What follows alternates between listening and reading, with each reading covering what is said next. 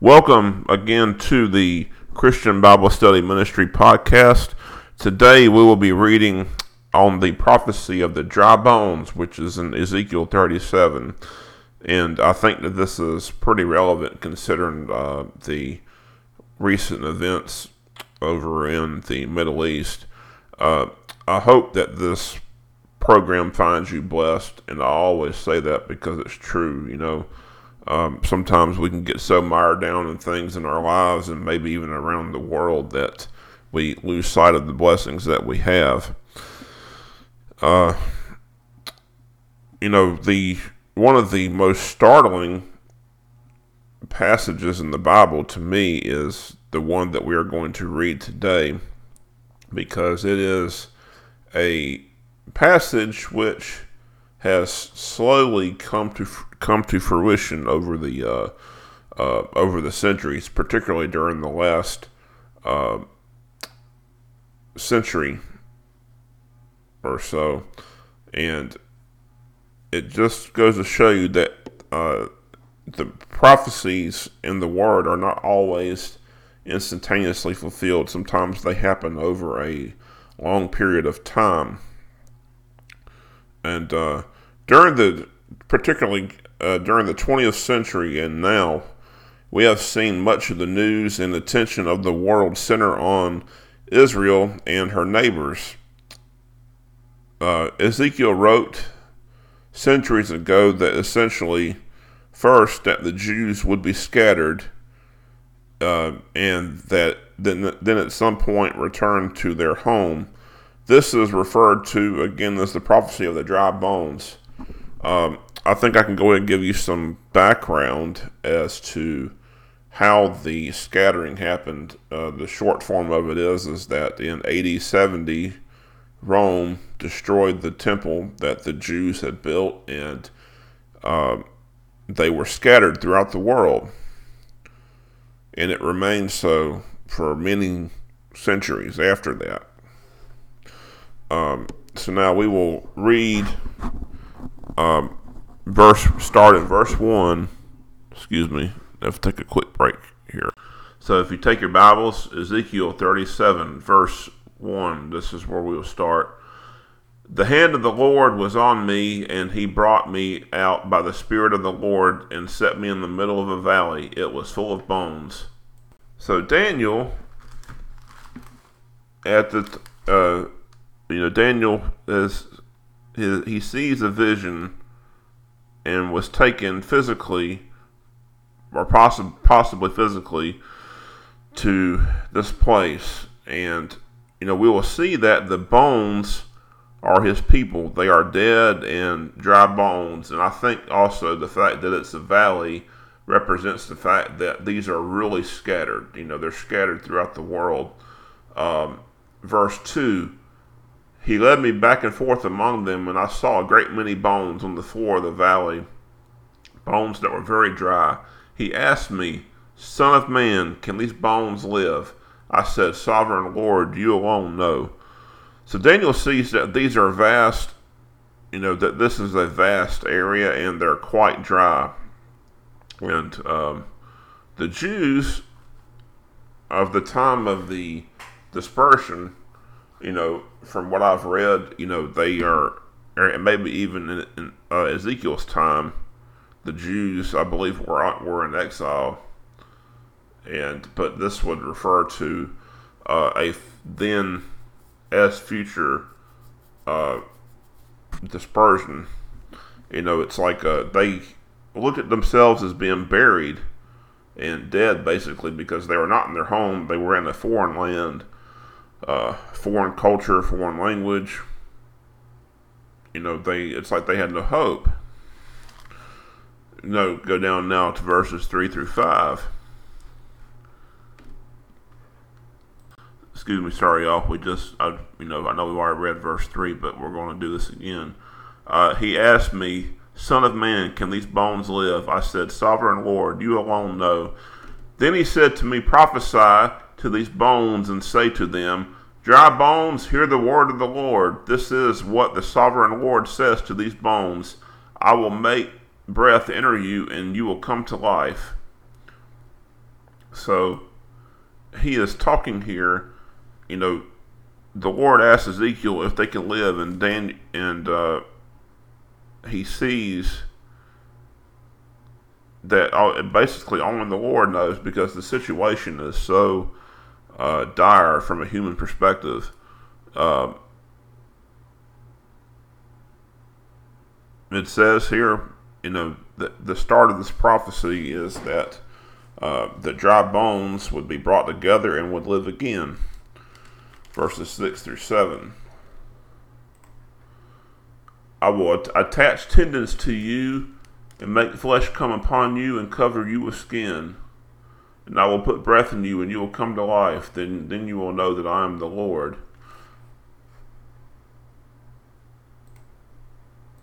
So this refers to the reformation of the country Israel. And note that this is done with a shaking.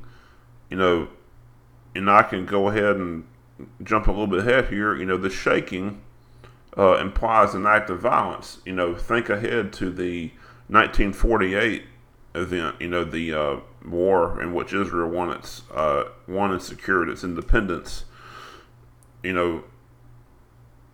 It says here that it is done with a shaking, and I believe that this shaking was the war in which Israel won its independence from its, after the expiration of the British Mandate, which we'll talk about here in just a little bit.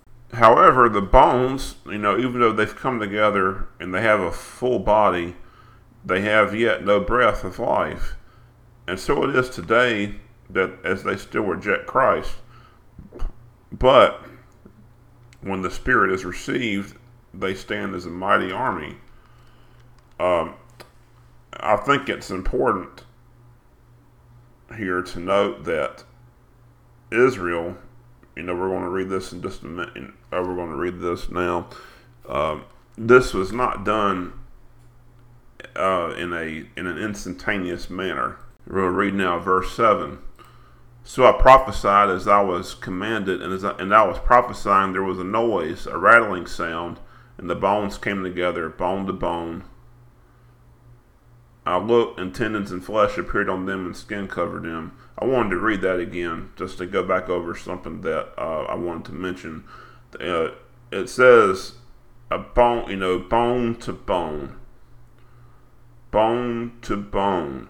This is very important in understanding the chronology of the restoration of Israel. I believe that bone to bone is a reference to the fact that over the past century, and even before, even more than a century now, there have been waves of Jewish immigration to Israel. This started kind of with a movement of a man started the movement of Zionism. His name was Theodore Herzl. So I believe it is that the Spirit was working behind the scenes to try to get this thing going. And even though these people were not believers, they were still a part of this plan, God's sovereign plan. And each bone represents a wave of immigration. And finally, this skeleton is going to be fully assembled. It is going to be fully assembled. We will now drop down to verse 9. Then he said to me, prophesy to the breath, prophesy, son of man, and say to it, this is what the sovereign Lord says. Come breath, from the four winds and breathe into these slain that they may live. Verse 10, so I prophesied as he commanded me, and breath entered them. They came to life and stood up on their feet, a vast army. So the Jews were essentially buried among the nations, and the Lord said he would open the graves and return them. They were not, this is not, I was reading today that there were some Jews who believed that this prophecy referred to individual resurrection. Well, that is not what is being talked about here. What is being talked about again is the national restoration of Israel. The return of Israel to the world map. That is what is being referred to here. And the Spirit at some point in history will come and reside within the hearts of the people of Israel. And at that time, Israel will, of course, accept Christ. And it's like they're going to be a mighty army because they will be Spirit-powered, Spirit-driven. Pretty awesome to think about. We drop down to verse 11. Then he said to me, Son of man, these bones are the people of Israel. Our bones are dried up, our hope is gone, and we are cut off. Therefore prophesy and say to them, This is what the sovereign Lord says, My people, I am going to open your graves and bring you up from them. I will bring you back to the land of Israel. We just talked about this. Then you, verse 13, then you, my people, will know that I am the Lord when I open your graves and bring you up from them. I will put my spirit in you, and you will live, and I will settle you in your own land. Then you will know that I, the Lord, have spoken, and I have done it, and declares the Lord.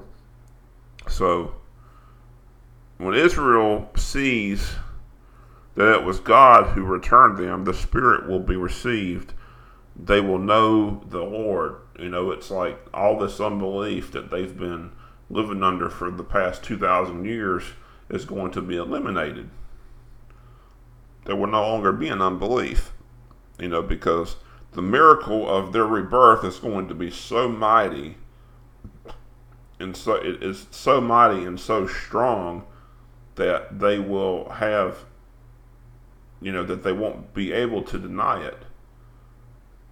They will accept Christ at that time.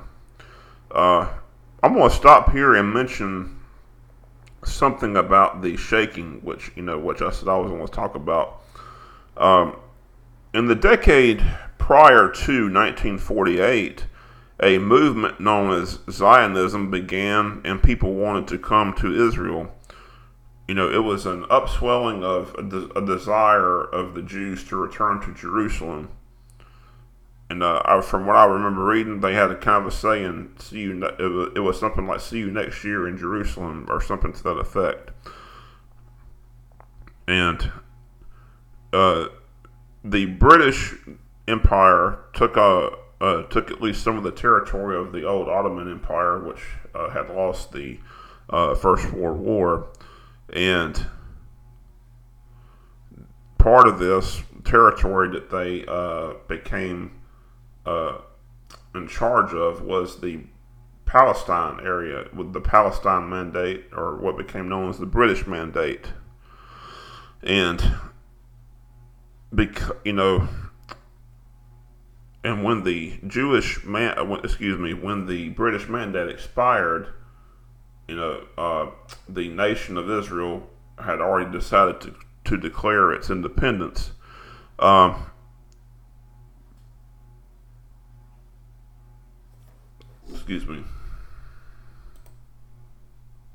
At that time, as a matter of fact, the very next day, the struggles that had been going on for, prior to the end of the mandate, the surrounding Arab armies invaded Israel. There had been there had been a wave of violence that had continued as the Jews continued to immigrate to Israel, the Holy Land, because the Arabs there were not particularly happy with this, because they wanted that land for themselves, from what I've read. And so, but yet the prophecy here clearly tells us that that the Jews will be returned and restored rather to their own land. The Lord has said that He would settle them back in their own land. So it is the Lord who is bringing the Jews back to Israel. And for now, Israel is, still, as we've said here, still stuck in unbelief. But the day will come when they acknowledge Christ. And, I just want to stop here again and say that I do support the right of the nation of Israel to exist. I can't claim to know all the answers to everything that goes on over there. And it's truly a heartbreaking scene that we see unfold every time there's a flare up of violence or a war over there.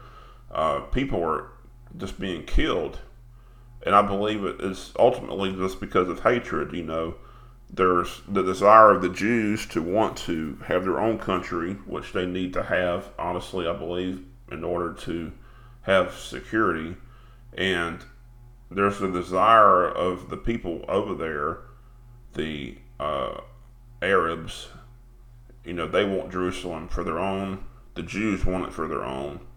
Well, the Bible tells us that it is the Jews who have the right and the divine mandate to have that city.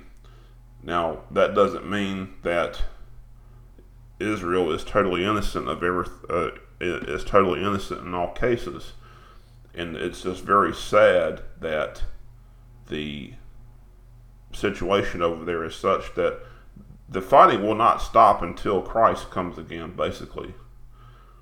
So we are to pray for the peace of Jerusalem. Pray for the hearts of the people over there who are not Christians. Pray for even the people of Hamas, Hezbollah. Pray for them that they can see the light of Jesus Christ. Pray for the Jews that they see the light of Jesus Christ. Because Jesus Christ is the only way that this conflict will ever end. For now, it can end through the reception of His Holy Spirit. And in the end, it's going to end physically when He intervenes in all this, in all these, in the affairs of all the world, and restores peace when He conquers evil.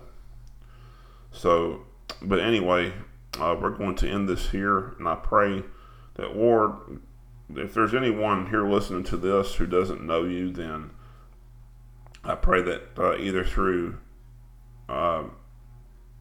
just someone speaking the word to them, or just through a realization of the events that are going on in this world, I pray that they would realize that You are the way, that Jesus Christ is it, that He is the way to salvation, and so that they won't wind up paying the eternal penalty for their sin, which is eternal separation from You in hell.